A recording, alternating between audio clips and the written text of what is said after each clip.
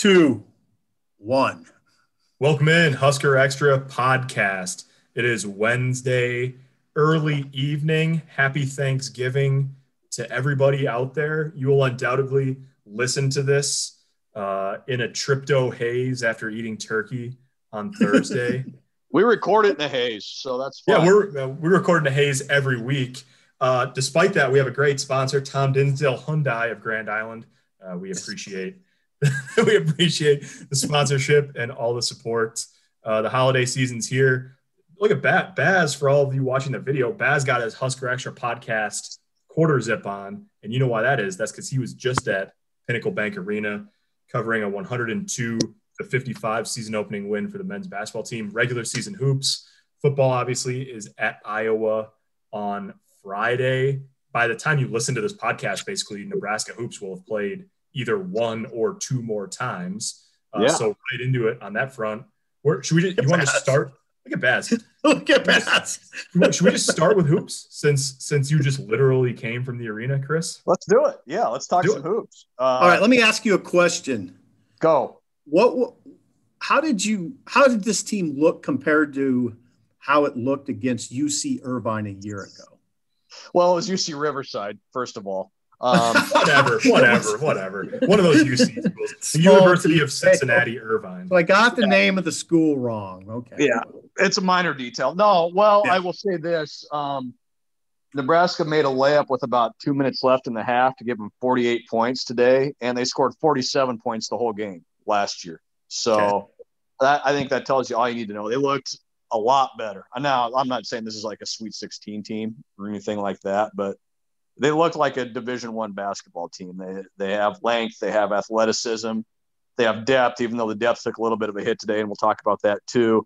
But this looked like a team that Fred Hoiberg has been talking up for the last few weeks. He's talked consistently about how he likes this team. He likes the way they compete. He likes their effort in practice. And you saw that today. They created their own energy right from the jump. They didn't really scuffle and screw around with this team. They got a lead early. And they just kept pouring it on. And look, who knows how the rest of the season is going to go? But anytime you win 102-55 to start your year, you're doing something right. Absolutely. And sounds like Banton sort of led the way. Delano Banton, who I would say was he a 6'6" guard? He's a 6'9" guard. Hello. Yeah, his legs are 6'6". Yeah, his legs. Yeah, so far so good for me. 6'9" guard. Go ahead. They'll play Creighton for a couple weeks still. Yeah. No, wow. There it is. Listen to our son. Very aggressive. No, he's legit, and you kind of wondered about it because we've heard Fred Hoiberg talk so much about him and what kind of playmaker he is. And of course we haven't been able to watch him in practice, and he hasn't played for, a year now, but 14 points, 6 assists, 6 rebounds, 4 block shots, 3 steals. Pretty good. Did a little bit of everything. Found Trey McGowan's on a pretty lob play in the first half, threw a pretty skip pass to McGowan's for a 3-pointer in the corner on one play. He does that stuff, and it looks easy to him. He can get from the 3-point line to the rim in about 2 steps. He's there, and it's the outside shot needs a little work. Yes. But boy, he's interesting to watch. He's as interesting a player as there's going to be in the Big Ten this year, I think. And he allows them to do so much. He guarded McNeese State's 4-man today because Nebraska was a little outsized, and then he played point. He jumped center for Nebraska's point guard, if that tells you anything. So, yeah, it's a team of interesting players, I think, and Delano's the most interesting of the bunch. If he starts to shoot it from the outside a little bit, he's going to be a really tough guard. And at one point we were joking, he's going to have a double-double and finish with like 1 point because he had like 1 point, 5 assists, and 5 rebounds at one point. He's just so good at getting other guys involved and doing all the other little things. So, yeah, super interesting guy to watch. There's a bunch of players that we can talk about because I watched, the first half a little more, and I was working on football stuff too. But the thing about Banton, and you sort of mentioned it, Chris, there was a stretch in the first half. I don't remember if it was the lob pass or the skip to both the McGowans, where he did that, and then he guarded the post on the other end, and he got backed him down a little bit, but shot over him, missed him. And then Delano went up and rebounded it over him. Yeah. And I just thought, like, okay, he just led a break, got to the rim, distributed the ball for an assist, came back down, guarded the post, and rebounded it over a 6'9" guy. I mean, that's, I'm not sitting here and saying he's going to guard Luka Garza or anything like that when Big Ten play rolls around, but he's a really, like you say, he's a unique player. And he's fun to watch. I mean, the way that he covers a lot of ground, and he doesn't, like, you don't look at him and say, like, wow, he's explosive, but he's just so long that he's one step and it doesn't wow you, but then he's by a guy. And you're like, it was like the first couple of times he got to the rim, we're like, whoa, he's at the rim already. And it was like one dribble past a guy at the arc, and he was there. Yeah. And he's collapsing the defense and kicking out. Like, he's just a really cool player to watch.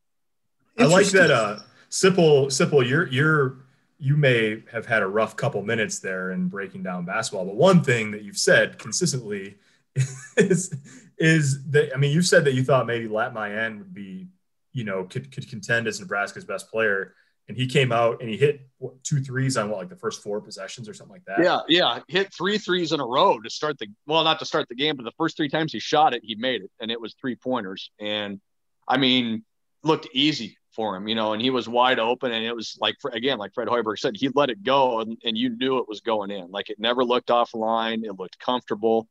And that's another one of those interesting guys, a 6'9" guy, but, shoots threes, can rebound, can guard a few different positions. Like, they've got like 3 or 4 guys like that. I'd put Shamil Stevenson in that group too, that can kind of do, just an interesting looking guy.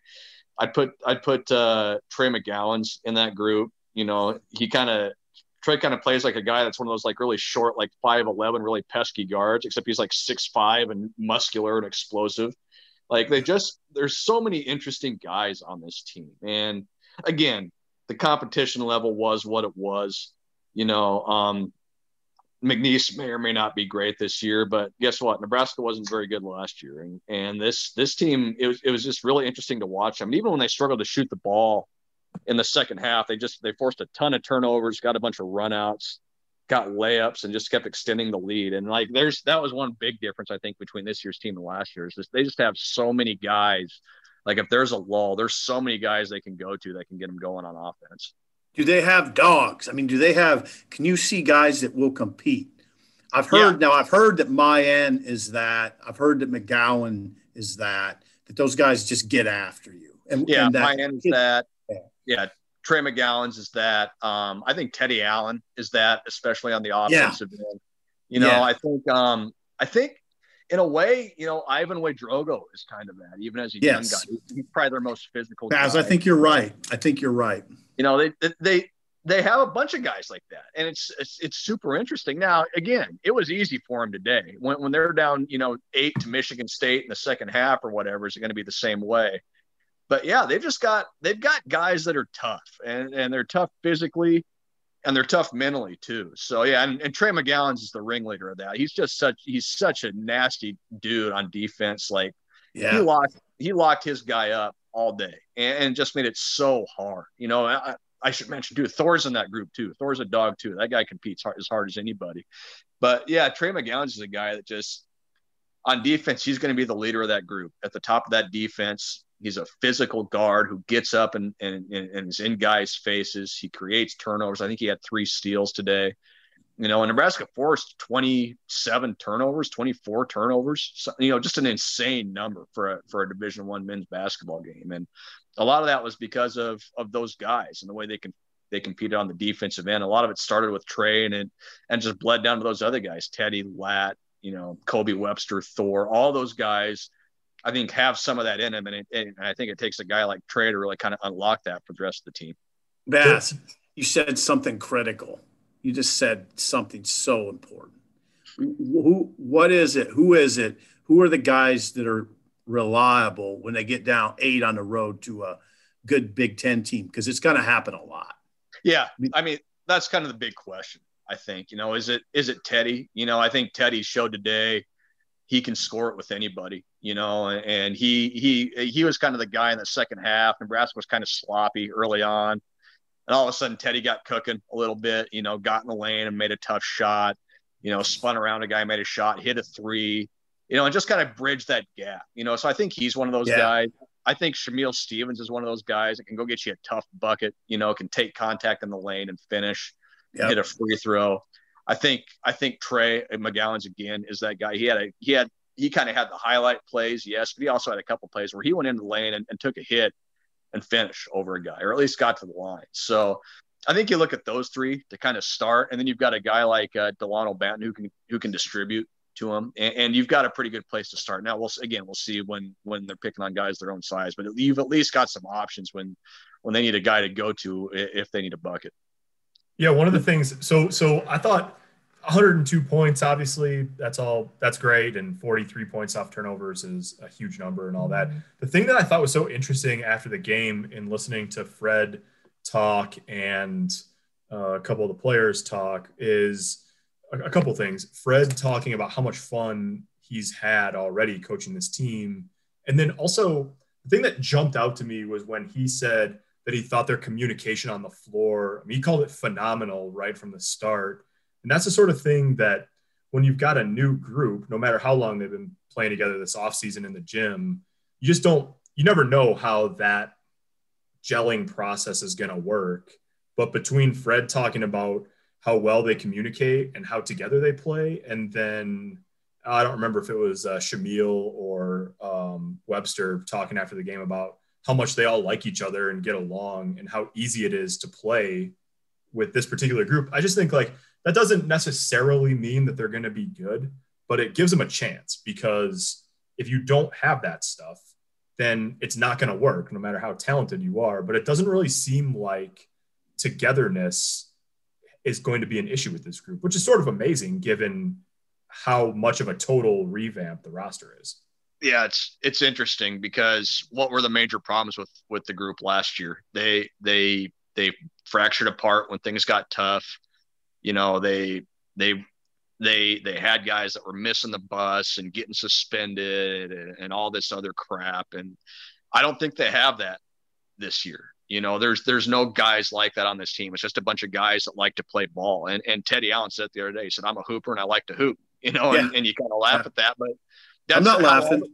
That's how all those guys are, I think, and it's a group of guys that have similar mindsets. I think now obviously all of them want to do well and try and get to the next level and things like that. But I think it's a group of guys that bought in. And I think that's maybe the biggest difference between this year and last year, especially early, is that these guys are bought in to what Fred's selling them about team basketball and playing for each other and just understanding the game at a high level. It's night and day, I think, in that area between this year and last year. And you have the two guys you have that were holdovers from last year fit into that too. I think Thor's a great team player. I think Ivan's a great team player. And it was almost, you get why Fred said that, because it was refreshing to watch. Like the feeling I got watching them was just a different feeling than I had last year watching that team last year, because you could tell that they really enjoy playing basketball.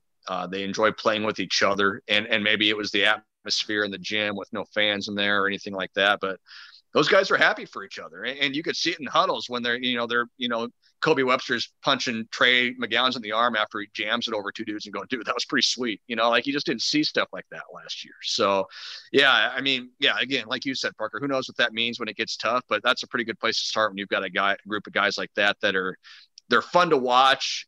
And you can tell that they enjoy being around each other. Sometimes it's not easy to tell that, but you can tell that with these guys. You didn't see dunks last year. Now, you also you said something else important, Baz.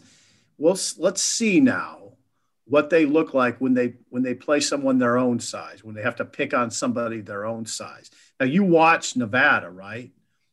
Nevada played North Dakota. What do you think of Nevada, Steve Alford's team? Yeah, Steve Alford. Yeah, they're okay. They're not great. What they have that McNeese didn't was more athletes. They're going to be longer. They're going to be stronger. I think they're going to be better defensively. They held North Dakota State to 48 points. I don't think Nevada played great, and beat a North Dakota State team that's traditionally pretty good they never trailed in that game, so it's going to be a much tougher test for Nebraska tomorrow. Nebraska's not scoring 102 tomorrow. They're not going to be at 25 points tomorrow. I don't think it's going to be hard. And I think it's going to be hard in the second half, and it's kind of the logical next step. You had a night, everybody had fun. We got this first game out of the way. It was a blowout, got some highlights. Now let's see what we got. We got a game under our belt. We're playing 2 days in a row, and we're playing a tough team with a good coach that's not going to back down from us. So, yeah, it's going to be a real interesting litmus test, I think, for that team, on the short rest, on a short prep, to see how they handle that against a team that maybe it can't match them athletically for a whole game, but can give them a better fight than a McNeese State did, and present some issues that McNeese State couldn't present to them. Bazzi, what time? That's a noon game on what channel? That's a 1 p.m. game on BTN. All 3 games this weekend on BTN, actually. 1 p.m. 1 p.m. BTN. So get your turkey in. Be in front of the TV by 12:55. Tune it in for a little Nebraska-Nevada basketball. I will, Baz. I will. And you'll just show up for the crate in a couple of weeks. It'll be fine. I'll text you writing tips and hoops Thank tips. You. I would like both. Thank you. Send me pictures of your cranberry sauce on your turkey while I'm at the arena drinking a bottled water. So that's a nice segue. What was the experience like? It was really striking to see it on TV with the bleachers pushed up or the seats pushed up and so much actual floor space. But what was it like covering hoops in an empty gym? Yeah, it was peculiar, I would say. It was bizarre. It's kind of weird to say that we've kind of gotten used to that at this point with what we've seen at football games. But, you think of PBA and you think of that place is usually packed, it's loud. And it wasn't that. It was quiet. And like you said, that entire lower bowl of bleachers was pushed in. Why did they push those in? Hold on a second. Why did they push those in, Baz? Well, so they could spread the benches out. The team benches were they kind of looked like they'd looked in the NBA bubble, with the chairs all spread out. And on the opposite side, the TV table was pushed back probably 20, 25 feet from the court. It wasn't right up next to the court. Kent Pavelka, Jake Muehlheisen called the game remotely. They weren't even there. Is that right? So, yeah. And so it was just quiet. It was funny because Nebraska came out, a couple minutes before opening the lineup, before they did the starting lineups, and Teddy Allen turns to the crowd, turns to the chairs and does one of these, and it's like waving his hands. And like the guys understood it, and it was pretty funny. But yeah, it was weird. They had a DJ in there playing music, and they had artificial crowd noise going. But yeah, it was bizarre because you'd get to a TV timeout and that crowd noise would turn off, and you go, man, it's really quiet in here. And so there was uniforms and there was a TV crew and there was referees and all that, but in a way it almost felt like a scrimmage or like an AAU game a little bit, because there was just nobody in there. It was bizarre. Where did you cover it from? Where did you sit? I sat in my normal spot up in the media wedge there. They have everybody sitting 6 feet apart. There's maybe 10 or so of us there today. We did post-game Zoom, sitting right there, and had Fred and the players back underneath in the tunnels. So yeah, we just sat in our normal spot. But were Kugler and Sean Morris, were they on site? It looked they were on site. Yeah, Kugler and Sean Morris were both on site, and of course he had a camera crew there and everything. But again, cameras were really spread out. Kugler and Sean Morris wearing masks and everything. So yeah, I'm interested to see how it looks going along, because it was really, really strange. And at least at football games, there's some parents in the stands and whatnot. There was not that for the Nebraska game. There was nobody there but team personnel and media, and that was pretty much it. And guys, carrying those misters and going around like misting chairs at halftime and after the game. So yeah, it was a unique experience, to say the least. Interesting, Bass. Good. Hey, that's an excellent report. Excellent. Couple of roster considerations before we move to football, Baz. Yeah, a couple house cleaning things. These both came out earlier today. Derek Walker suspended for 16 games for a rules violation while he was at the University of Tennessee. No details really other than that. Other than the suspension is based on what would be a normal season, which is 31 games. So they made it 16. Well, guess what? Nebraska's not playing 31 games this year. They're playing 27. Yeah, you might miss the whole year this year, 16 games. Yeah, that's crazy. Yeah, it's crazy. And I thought Derek's statement and Fred Hoiberg's statement earlier today kind of showed the disappointment Nebraska has with that. They expected the suspension to be short, and it still could be. It sounds like there's a meeting with the NCAA December 9th to kind of decide what that'll end up being. I don't think Nebraska's very optimistic that it'll get shortened, but yeah, that's a guy they could use too. We talked about needing some size and some interior defense. That's a guy that really would have helped them, I think, off the bench. So that's a guy that hurts. And then, it came out today that Eduardo Andre, the 6'10" freshman, tested positive for the virus. He was the only Nebraska player not on the bench today. And Nebraska put out a statement after the game saying they had a student athlete that tested that had to miss the game because of testing protocols. So you kind of deduce what that means, even though there wasn't a name in the news release. So yeah, we'll see. It's the kind of the same protocols that you have for football. Players got to miss 21 days. We don't know when the positive test occurred, so it's going to be at least a couple weeks, I would assume, before Eduardo's back on the court. So yeah, Nebraska's a hair light on depth right now, and a hair light on depth at the same position with two guys that could help them on the defensive interior. Okay. Great work by the NCAA promoting amateurism there. I mean, that Derek Walker has a suspension from his time at Tennessee. So he transfers. So he's got to sit out an entire year and then serve a half a season suspension after that. I mean, he left Tennessee's program 18 months ago, and now he's got to sit out for 16 games. I mean, it's just like, I understand there's rules and you got to follow them. Like that's all well and good, but that's ridiculous. And then to not adjust it for the length of the season. I mean, come on. Like, the guy's not going to play for more than 2 years. I mean, it's just not fair in any way, shape, or form. Yeah, it's great. And it's a different situation, but you can kind of look at Shamil Stevenson too, kind of the same thing.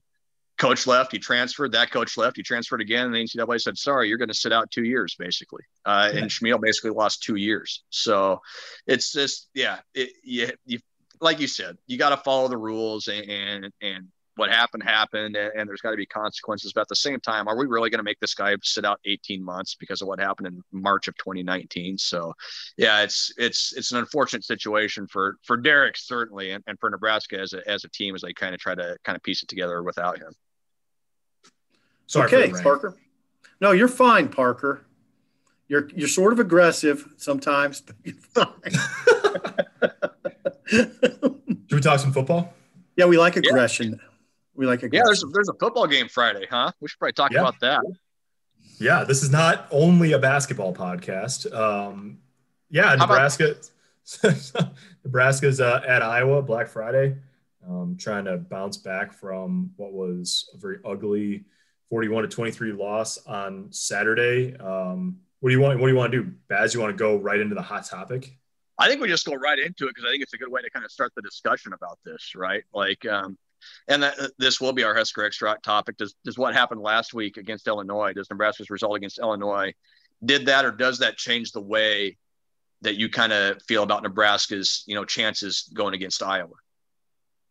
Yeah, it absolutely does. I mean, I can't emphasize enough how much it does in my mind, because of what Illinois did on the ground. Mainly, first of all, Illinois with 2 100-yard rushers from the running back position.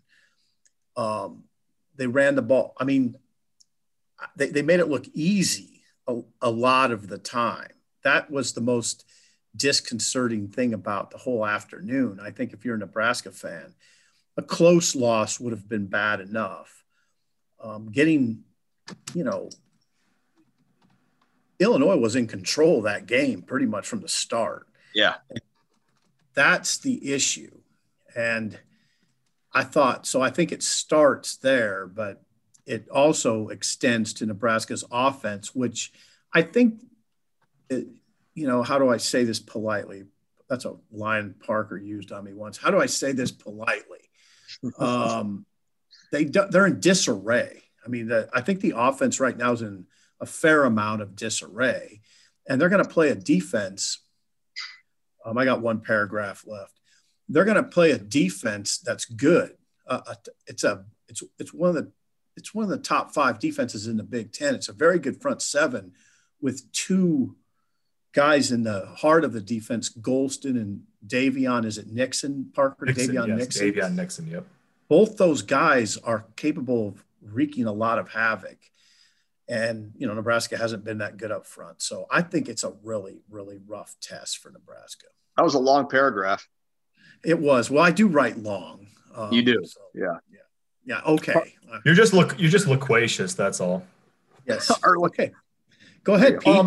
Yeah. So I agree. I mean, it would be virtually impossible for that loss against Illinois to not impact what you think about the Iowa game to some degree. And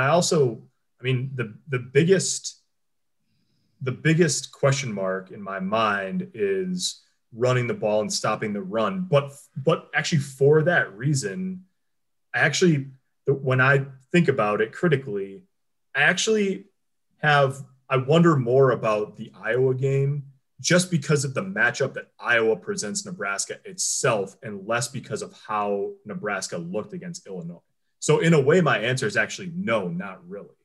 Nebraska looked bad against Illinois, and they did some things fundamentally wrong that they can't afford to do against Iowa. But even if those things are corrected, it still doesn't seem like a good matchup on paper to me. And that's because of what Sipple said about Iowa's defensive prowess, especially up front. I mean, Davion Nixon, Vandenberg, and Golston all 3 of them are in the top 5 in the Big Ten in tackles for loss this year in the Big Ten. So it's a disruptive group as it is. They're averaging 2.64 yards per carry allowed, best in the Big Ten by a long shot. And then on the flip side, they've run it right at Nebraska over the course of the 5-game winning streak that Iowa has in this series. They're averaging 6.2 yards per carry over those 5 games. They're averaging 244 yards a game over the course of the winning streak. And those things would be the concern regardless of what Nebraska would have done against Illinois. Of course, if Nebraska would have held Illinois to 80 yards rushing and won 38-10, yeah, you'd think about it a little bit differently. Yeah. But to me, I tend to think, and I don't know this for sure, we'll find out, but I think I told this to Sipple and Jake on the radio this morning. There's been a lot of talk this week about the roller coaster, the Nebraska football roller coaster. I don't really think there's been one. I mean, I think they played with a pretty consistent energy level for 3 weeks around the cancellation, and then it cratered for whatever reason against Illinois. I think they'll bounce back in that regard. I still don't think they're a great matchup for Iowa. Baz? Yeah. I don't know if it really did change my opinion. Iowa's run all over Nebraska both years they played under Scott Frost. Just because Illinois did it, that all that does is really reinforce me that Iowa's probably going to do it again too. And even if Nebraska, like you guys said, if Nebraska would have won that game 38-10 and held Illinois to 80 yards rushing, so what? How does that affect what they're going to do against Iowa? Because you go back and look at those Iowa games, and both years Iowa really struggled to kind of consistently run the ball, and they got to Nebraska and it was like they'd been doing it great all year. It's not a good matchup for Nebraska. And it's all the things you guys have said. The disruptive defensive front. Nebraska's a disaster on offense right now. I don't know that it does change the way I think about that game. I said a couple weeks ago when we were doing predictions that I couldn't really pick Nebraska to win until they won a game. Well, they beat Penn State, so great. But guess what? They turned right around and did what they did against Illinois. So why should there be any belief or any change in my thought as to what's going to happen against Iowa based on what may or may not have happened against Illinois? So Nebraska's going to have to play, obviously, their best game of the year if they want to win. They have kept it close against Iowa both times they played them under Scott Frost. I don't see that happening right now. I just don't think Nebraska's in a spot where they're ready to compete with that team, which is kind of scary to say when we're in year 3 of Scott Frost. Well, that was a little rough. All three. That was a little rough. Is there any way we can make this more pleasant? Well, probably not. Should we do some predictions? Well, we could steer it real quick to the quarterback situation. Let's do that. Is there anyone among us who doesn't think the starter will be Adrian Martinez? Raise your hand. People listening have no idea if any of us raised our hands. None of us raised our hands if you're not watching the video on this. None of us raised our hands. Okay, my bad. No, but just so we can tell the listeners, nobody raised their hand.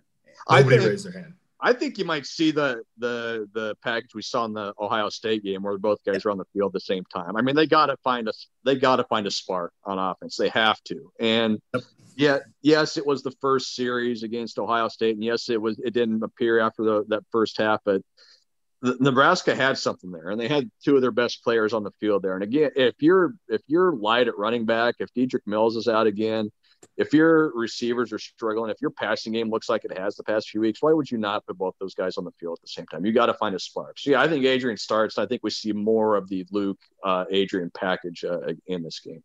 Parker, what did Frosty have to say today?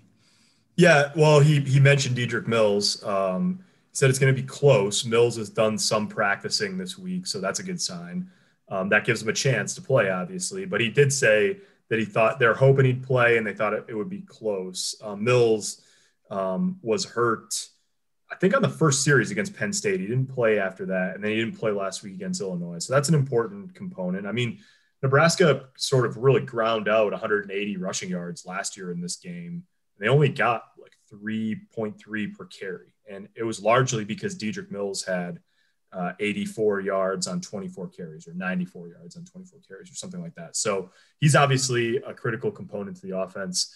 Frost made it sound like, and I didn't know going through the week where they'd come down on this, but Frost made it sound like Cam Jurgens is going to be back in there at center on Friday. Jurgens was dealing with some sort of foot injury, which he's had several. Don't know if it's related or if it's something new or what, but he's dealing with that. And Frost sort of attributed that, at least in part, to why a couple of snaps got away from him last week against Illinois. And he came out at halftime. Matt Farniok went in. Frost only said today that they don't want Farniok to have to practice all week at one spot, then move to another spot during the game, which would indicate that he's playing guard during practice this week. And he also said Cam's looked great in practice. So obviously Jurgens has found a way to make a go of it this week in practice. So that's something to watch because it's going to be Nixon and Golston in there inside, right on him or near him. And that's two really disruptive players. So if Jurgens can go and play well and play the way he played against Ohio State and down the stretch last year, that would be a big boost to Nebraska and its efforts to try to run the ball. I think Baz, you're right about the quarterback situation. I just don't. Sipple, do you remember a couple of years ago, Adrian Martinez? I think it was during his freshman year. At one point, he said, "If they need me to run the ball 40 times in a game, I'll do it."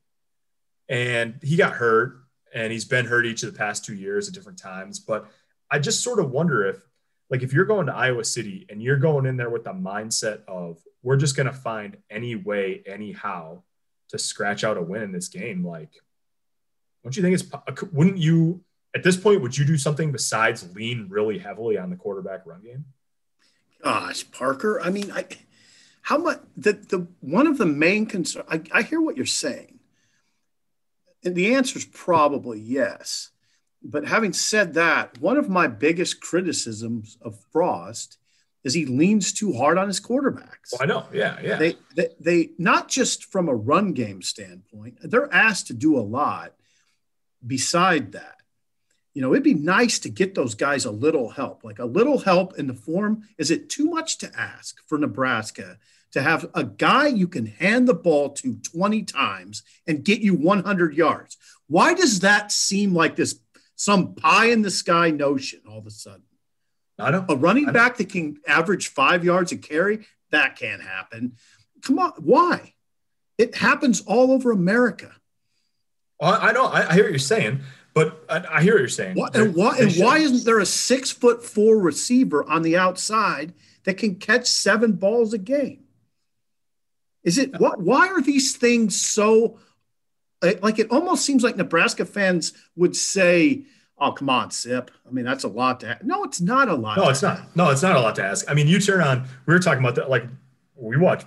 I think all of us watched at least some of Buffalo over the past couple of weeks, and those running backs are amazing. They're like the Buffalo Bills compared to Nebraska right now. I mean, and you see wide receiver play every week, where you're like, oh, Nebraska doesn't have guys that are playing like that. You know. Oh, you can actually have 3 good receivers. Wow, interesting. I know. Well, and I think that I actually think that for as bad as the passing game was last week, and it was bad against Illinois, like I thought the receivers did some good things. You saw Oliver Martin get open a couple of times. You saw Levi Falk. I mean, Levi Falk was open on that ball that McCaffrey threw inside and got intercepted. Wan'Dale Robinson was open in the cover 2 hole on a ball on the first drive that McCaffrey threw out of bounds, and he was open on another one up the seam that was too high for him. Wando would probably say that he should have caught that one. He had his hands on it, but he was up in the air. I mean, they have opportunities, Simple, to make plays in the passing game, and it's been a myriad of things. I mean, I thought more than we've seen this year, the quarterbacks miss receivers last week against Illinois, but then also they cannot give up fast pressure. I mean, you get yourself in too predictable a situation, you're in 3rd and 9. It's really hard to protect because everybody knows what you're going to do. You know, you got to be in a position to take shots on 2nd and 3 or, 3rd and 1. And in order to do that, you either have to be able to get 6 or 7 yards running the ball on first down, or you just got to complete an underneath pass and get yourself in a favorable down and distance. And we just haven't seen Nebraska do that consistently this year. Yeah, you're right. And I'm sorry about the rant, but I'm not sorry, really. I mean, I think there's this expectation level that's sort of dipped. And I'm adamant that quarterback position needs help. It's 100%. It's hard for me to pin a lot of the problems on the quarterback when there's just not much help for him, including from the line. Right. The offensive line's not exactly helping him. No, I hear you. So it ends up being all about the quarterback, right? Yeah. Listen, I think he's got a problem. It's probably something I need to write. Yeah, it ends up being all about the quarterback. I'm just saying on Friday, if they haven't magically solved the receiver problem over the last 5 days, or if they're not magically turned into 5 maulers on the offensive line in the last 5 days, then is the path to trying to win this game on this particular day play 2 quarterbacks? Maybe you start playing 3. I mean, if you're gonna lean on him that hard, maybe try to whip 3 in there. Maybe 4. Let's get 4 out there. Put them all out there. Put them all out there. Matt Masker, you got 5 skill position players. You got 5 quarterbacks. No, we laugh, but I mean, they got to do something, right? Like it's get some pressure off that guy, Bass. Yeah, and we talk about we're being harsh. It's a joke the way they played on offense this year. How do you, like you said, Sip, like how do they not have one guy that can average 5 yards a carry? Why is that inconceivable? Why is this so hard? You turn on a MAC game and there's 3 wide receivers that are playing better than anybody Nebraska's got going right now. And that's a MAC game. And Nebraska's playing Big Ten teams. So yeah, I don't understand why it's so hard for Nebraska to do these things. And if they don't find those things, like Parker said, if you don't magically have those things fixed for this game this week, then you probably are going to have to do something outlandish. And if that means you're playing both quarterbacks a lot, then that's what that means. Now, does that mean you do that for the rest of the year? No, maybe. I don't know. But if you're trying to win this game this week, you got to do what you got to do to get it done. And it might be playing those 2 guys quite a bit. Yeah, you're going to see Iowa. And okay, so just so people don't think we're crazy, you're going to see an Iowa team with a representative receiver core. Tyrone Tracy, Brandon Smith, Brandon Imir Smith? What's Marset? Amir Smith Marset. Yeah, thank you. I'm really having trouble with names. Say it again, Parker. Amir Smith Marset. Yeah, so he's good. Now he's their 5th or 6th guy right now in terms of catches because he missed a game. Yeah, Nico Reganey is a good slot guy. serviceable slot guy. You will see 4 good receivers plus an typically excellent Iowa tight end in Sam Laporta. He's a good one. He's their leading receiver. So, yeah, you're going to see it. You're going to see – okay, and you know what else you're going to see? Well, wow, it's going to be really weird.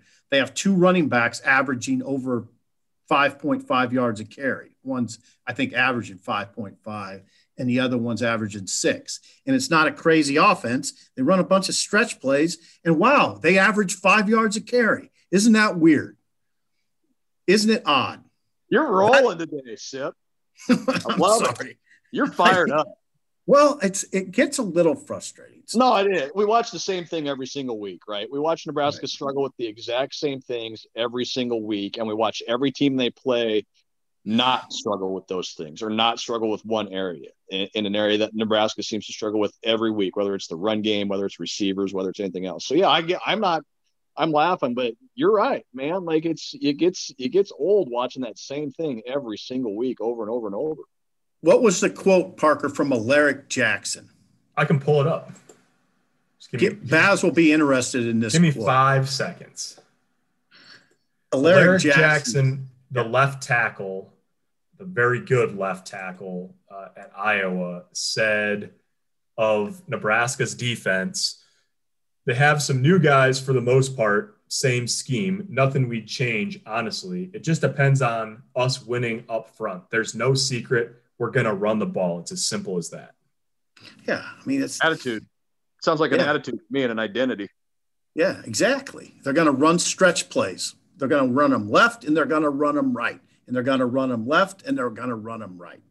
And then they're going to play action off that. They're going to throw it. Yeah, exactly. And they're going to put that. Then they're going to put Amir Smith, Marset, Brian Johnson Smith, whatever his name is. They're going to put him back there to return kickoffs, and he's going to average 27 yards a kickoff return. Oh, boy, you're right. Against you like you did last year. You know, he's a good kickoff return man. You're right, Baz. He's a good kickoff return man. If you're Nebraska, stop it. Figure out a way to stop it. Put your foot down and say enough of this crap, and let's figure it out. And we'll see if they can do that. Yeah, Smith Marset last year had 165 all-purpose yards, I think. It's like 195 to the house. Yeah, 95-yard kickoff return, and he had a 45-yard touchdown run early in the game. And they did that. They ran that stretch play to the right like 5 or 6 times in a row. And when Nebraska finally overcommitted to stopping it, they just flipped it back to him going the other way, and he walked in from 45 yards out. So, you know what it's going to look like. That's the thing. We heard that from Eric Chinander this week. We heard it from Scott Frost. We heard it from players. Like, we know what it's going to look like from Iowa. It's just a matter of Nebraska being able to find a way to stand up to it on both sides of the ball, really. They can – hey, Nebraska – can shut guys like us right up. Of course. Absolutely. Well, Iowa's not infallible, right? I mean, they've lost. No, they're not. They started 0-2. They lost to Purdue. It's not – you're not talking about, Clemson, but they just have an identity that Nebraska hasn't been able to match. Yep. All right. Good job. Do some predictions and get out of here? Yeah. Go ahead. You guys go first. I'll go first. I'm still kind of fired up after doing some old man ranting with Sip a little bit. So you stop it. It's not. I'm with you. No. Look, it's everything we just talked about. Iowa has an identity. Nebraska's struggling. Nebraska's done nothing to prove to me this season that they're ready to play 60 minutes against a team like Iowa. I think Iowa wins this game 31-14, and I think they do it pretty easily. Yeah, we're always all in the same ballpark. I think that Nebraska will look different than they did last weekend against Illinois. I think you'll see guys rally to the ball. I think you'll see what looks like a team that's playing hard. It's like I said earlier, I don't buy that they're a great matchup for Iowa. So I picked it 31-17. So the matchup is a big issue. I do think Iowa will play with a hard edge because it seems like they always do against Nebraska. I think it could be a game similar to Illinois. So I guess we're all going to be in the same score range. I could see Iowa getting up and then kind of messing around a little bit. with some 3 and outs, simplifying, or maybe doing something stupid like faking a field goal like they did 2 years ago. In 2018 when they were up and they just let Nebraska just opened up the door wide and said, here you go. Right. Yeah, it's a very odd decision. And I do respect fairness. Besides that, yeah, I don't want to pick the same score. I think I'll say 38. I say Iowa gets to 38, and Nebraska gets to 24. So a little higher scoring than you guys say, 38-24. All right. There you go. Is that it? We got anything else? We got anything else to go over?